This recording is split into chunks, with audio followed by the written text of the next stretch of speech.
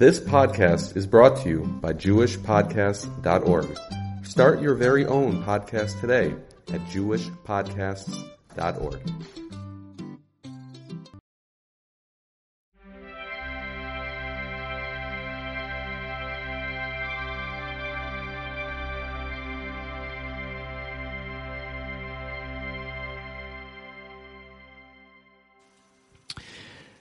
Welcome to the Nakuda podcast, Parshas A. And I'm kind of excited about the content of today's podcast. It's a subject that's quite important to me, and I hope it's makes sense to you. Every person's, dealing with their own questions and issues and whatever, and a very important thing to remember in general in life is that Hashem chooses which challenges to give us very carefully, in terms of the timing, when we get them, how intense they are, over what period of time, all kinds of cheshbonos that Hashem has in terms of when and why He gives us the challenges that we have. But in general, and I think most people would agree with this when they're in their better moments anyway, that the only real way to make progress is to be confronting a problem. Because if you have a certain issue that you have to deal with and you feel you have to solve, then you're going to dig deeper and invest more into finding a solution for that problem, and also reaching out to Hashem to show us the answer, to show us how we can deal with it, and that opens up a lot of that simply the willingness, to the interest and the willingness to change and to go further and to find solutions or to understandings of things that we didn't really that we're having a hard time dealing with. That's really the only way that we can make progress. So with that introduction, I will say that I know for me and for a lot of people, one of the main issues that we deal with is having the energy to function properly at our best, as opposed to just kind of in a minimal way just to get by in survival mode. But if we really want to make the most of our time and our efforts, we have to have a certain level of energy, and a lot of it is dependent on just how we feel on a given day, and that can be not necessarily even physical, it could also be emotional, it could be, due to all kinds of things. I know personally I have a problem sometimes waking up in the morning, just, you talk about waking up on the wrong side of the bed. A person can often have negative feelings or thoughts or, what do they call it, wavelengths, whatever it is that it is not necessarily rationally attributable to something specific, or at least not that we understand. And we know that there's all kinds of things going on in time and mazolis and the midas that are associated with every single time, every particular time, and with the particular neshama and everything else. There's all kinds of stuff going on in the background that we don't understand. The question, we're not expected to understand it. We just have to figure out how to deal with it and how to be at our best on a regular basis. I think a lot about people that have professions that require them to, be on a professional level or a certain very high performance level. For example, you talk about performers or athletes or people like that they have to be at a certain place at a certain time and do,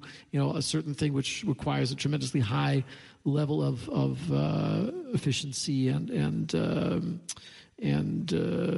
or inspiration or whatever it is, and they don't have a choice, just they have to feel good, and they can say, well, I'm just not going to go because I don't feel good. I mean, these are things that are expected of them. Their whole career depends on it. So it obviously there has to be a solution, and everybody finds their own solution, but I want to say something that's kind of, based on the Parsha, and I think there's a lot of insight here that we can derive from this, and I think it's extremely important. For mama's daily life. I remember many, many years ago when I was much younger, and hearing people say, "Chodesh kan koyach." I don't have koyach. I don't have the energy to deal with what I'm having to deal with. And I always felt like, how is it that we can feel that we don't have energy when when Hashem is the source of all energy. Hashem is just pushing out all that energy. It's so much energy we can't even deal with it. And I think of Yir Shamayim. I was just learning last night about what the Mor Naim says about Yir Shamayim being koydem l'chochman. You can't really. It's like the pathway. It's a gateway to chochman. You can't really get to the higher level of chochman until you have Yir Shamayim. What does Yir Shamayim do? What does Yir Shamayim mean? And I think that Yir Shamayim is very much connected to this concept of power. It's on the side of Gevura, which is talking about power, the ability to be mizgaber,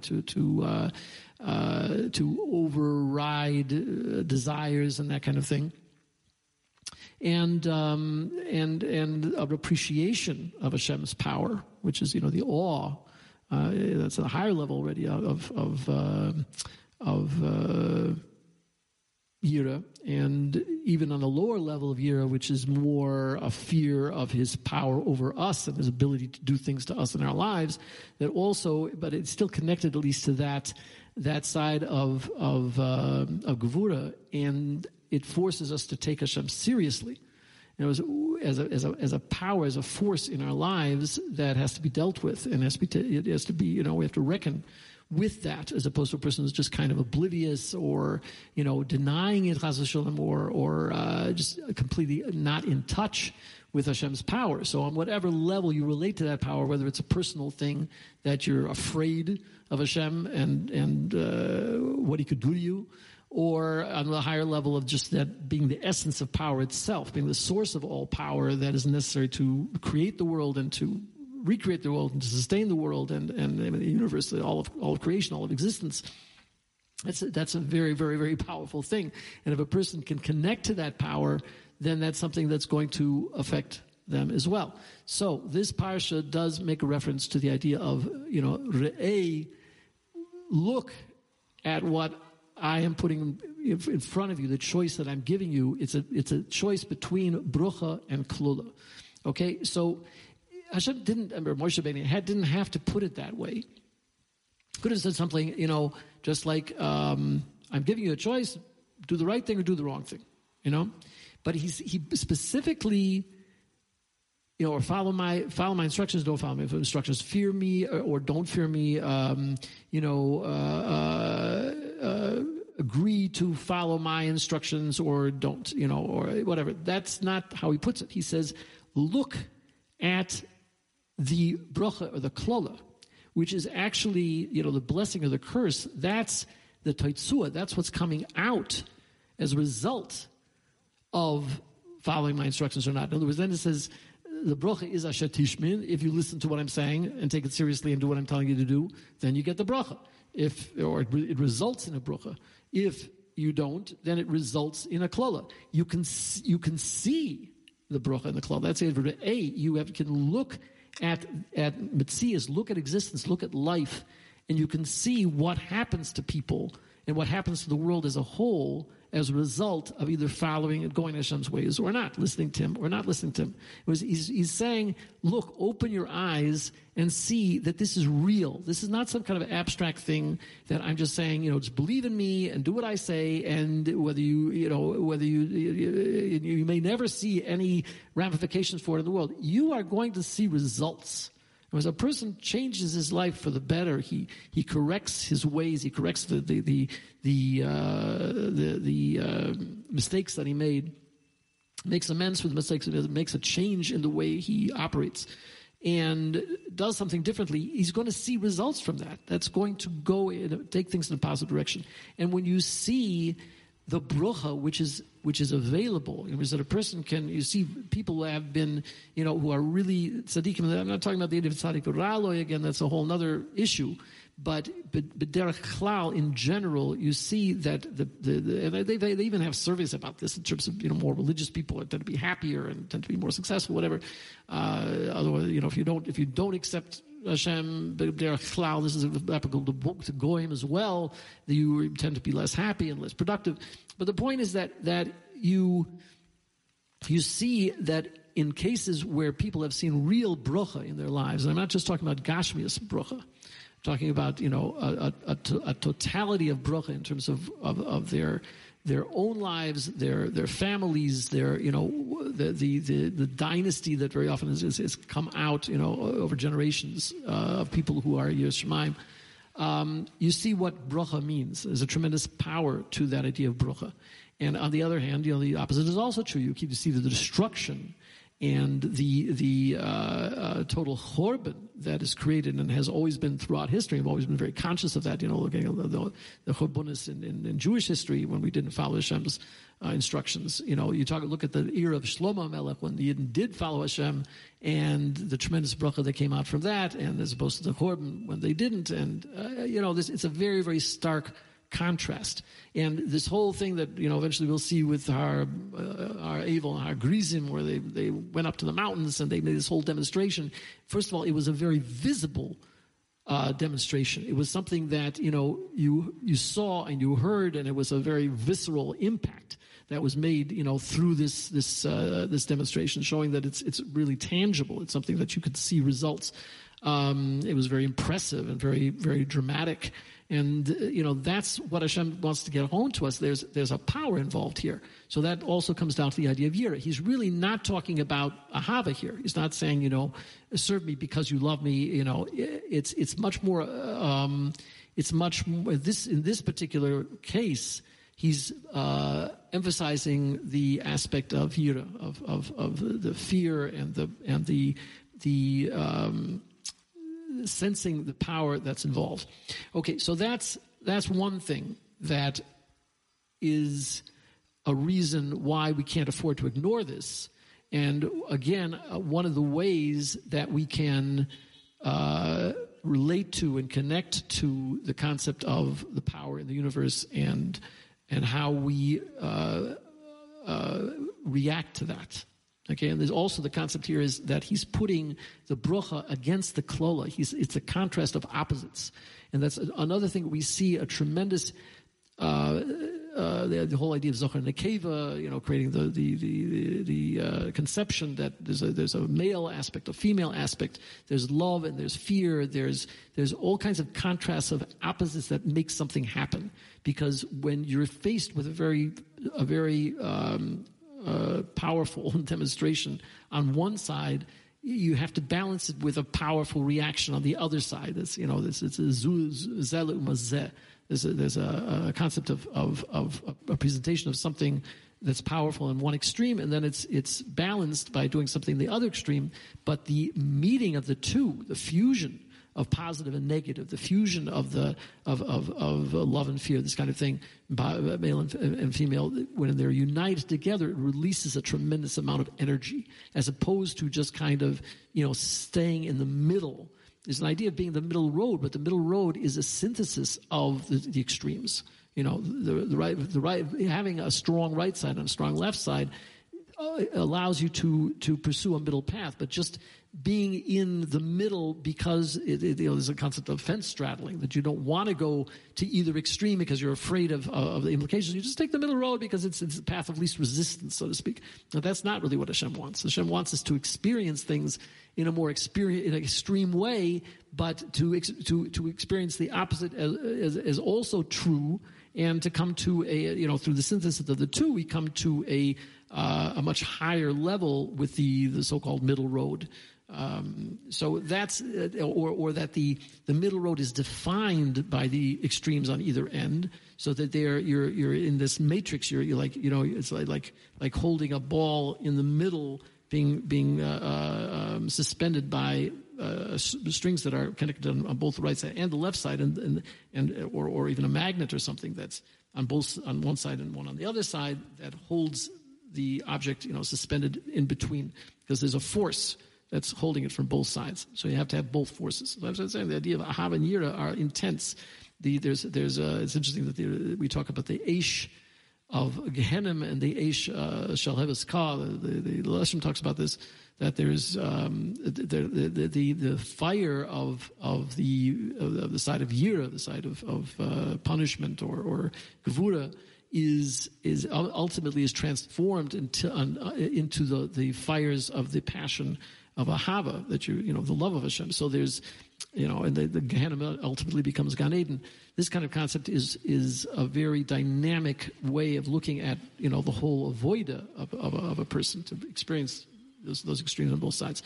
So I was learning there's a sefer called Vaser Tzedek from Rabbi Sachav Ber of Zlotchev. He was a Reuven Zlotchev. He was a Talmud of Zlotchev, and ultimately he was buried in Tzfas. And his yortzeit is this Shabbos, Kufhei Ov, and he has a Torah that is very interesting. In the beginning, I didn't appreciate, what he was getting at, but now I think I understand on a deeper level, and it's also very applicable to this subject. He says there's a pasuk in the Parsha about B'chol Avas Nafshecha Toichel Busar.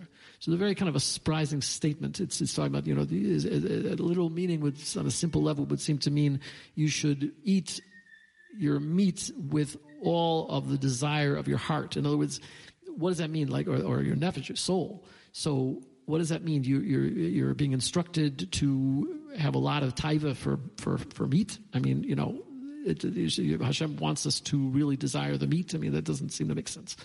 The whole subject of taivas of gashmius is a big subject, and that's what he's dealing with. He's saying that don't read it that way.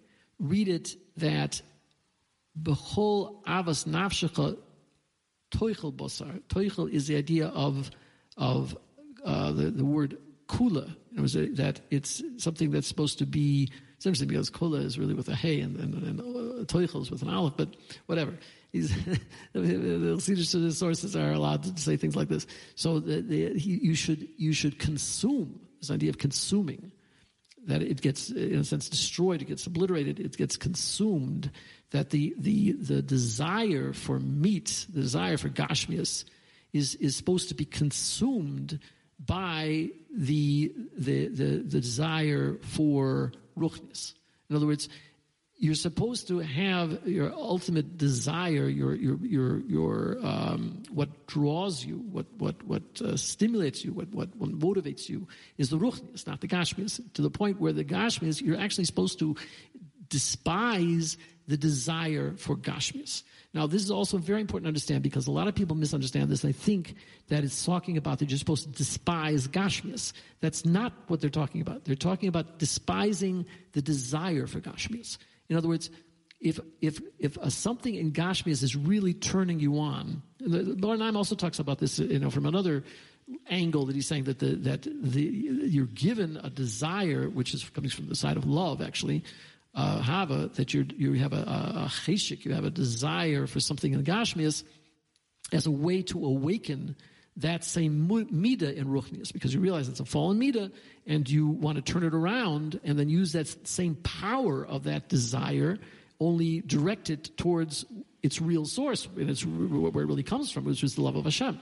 So that itself becomes the source and the stimulus in a very direct, dynamic way for loving Hashem. Here he doesn't mention specifically that concept, but he's talking about the fact that if a person realizes out of the very fact that he has this desire for the gashmias, whether it's eating or, whatever it is that every person has a thing that turns them on, that, that stimulates them, that gives them that intrinsically connects to their neshama as something that they really want, they desire. And the effect of that really is that it gives them energy, because the fact that this, connects to the neshama on such a deep level means that is actually stimulating something on a very deep level.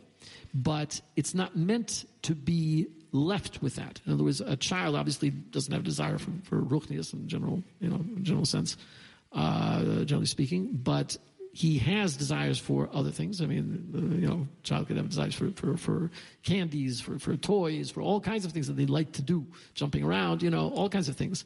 But obviously, as they mature, what's intended to take place is that rather than leaving those desires on that gashmis level, that we begin to develop the neshama to the point where we realize that the neshama desires it desires ruchnius. And not only that, the neshama desires to control, which means to be mizgaber, again, using the midah of gevura to control those gashmiistic desires and tendencies. Because he realizes as he gets more mature and older and understands what ruchnius is about, he starts to understand that the real power and the real desire is in ruchnius. And compared to that, a desire for gashmius is despicable. I mean, it's a low level. It's prust. It's vulgar.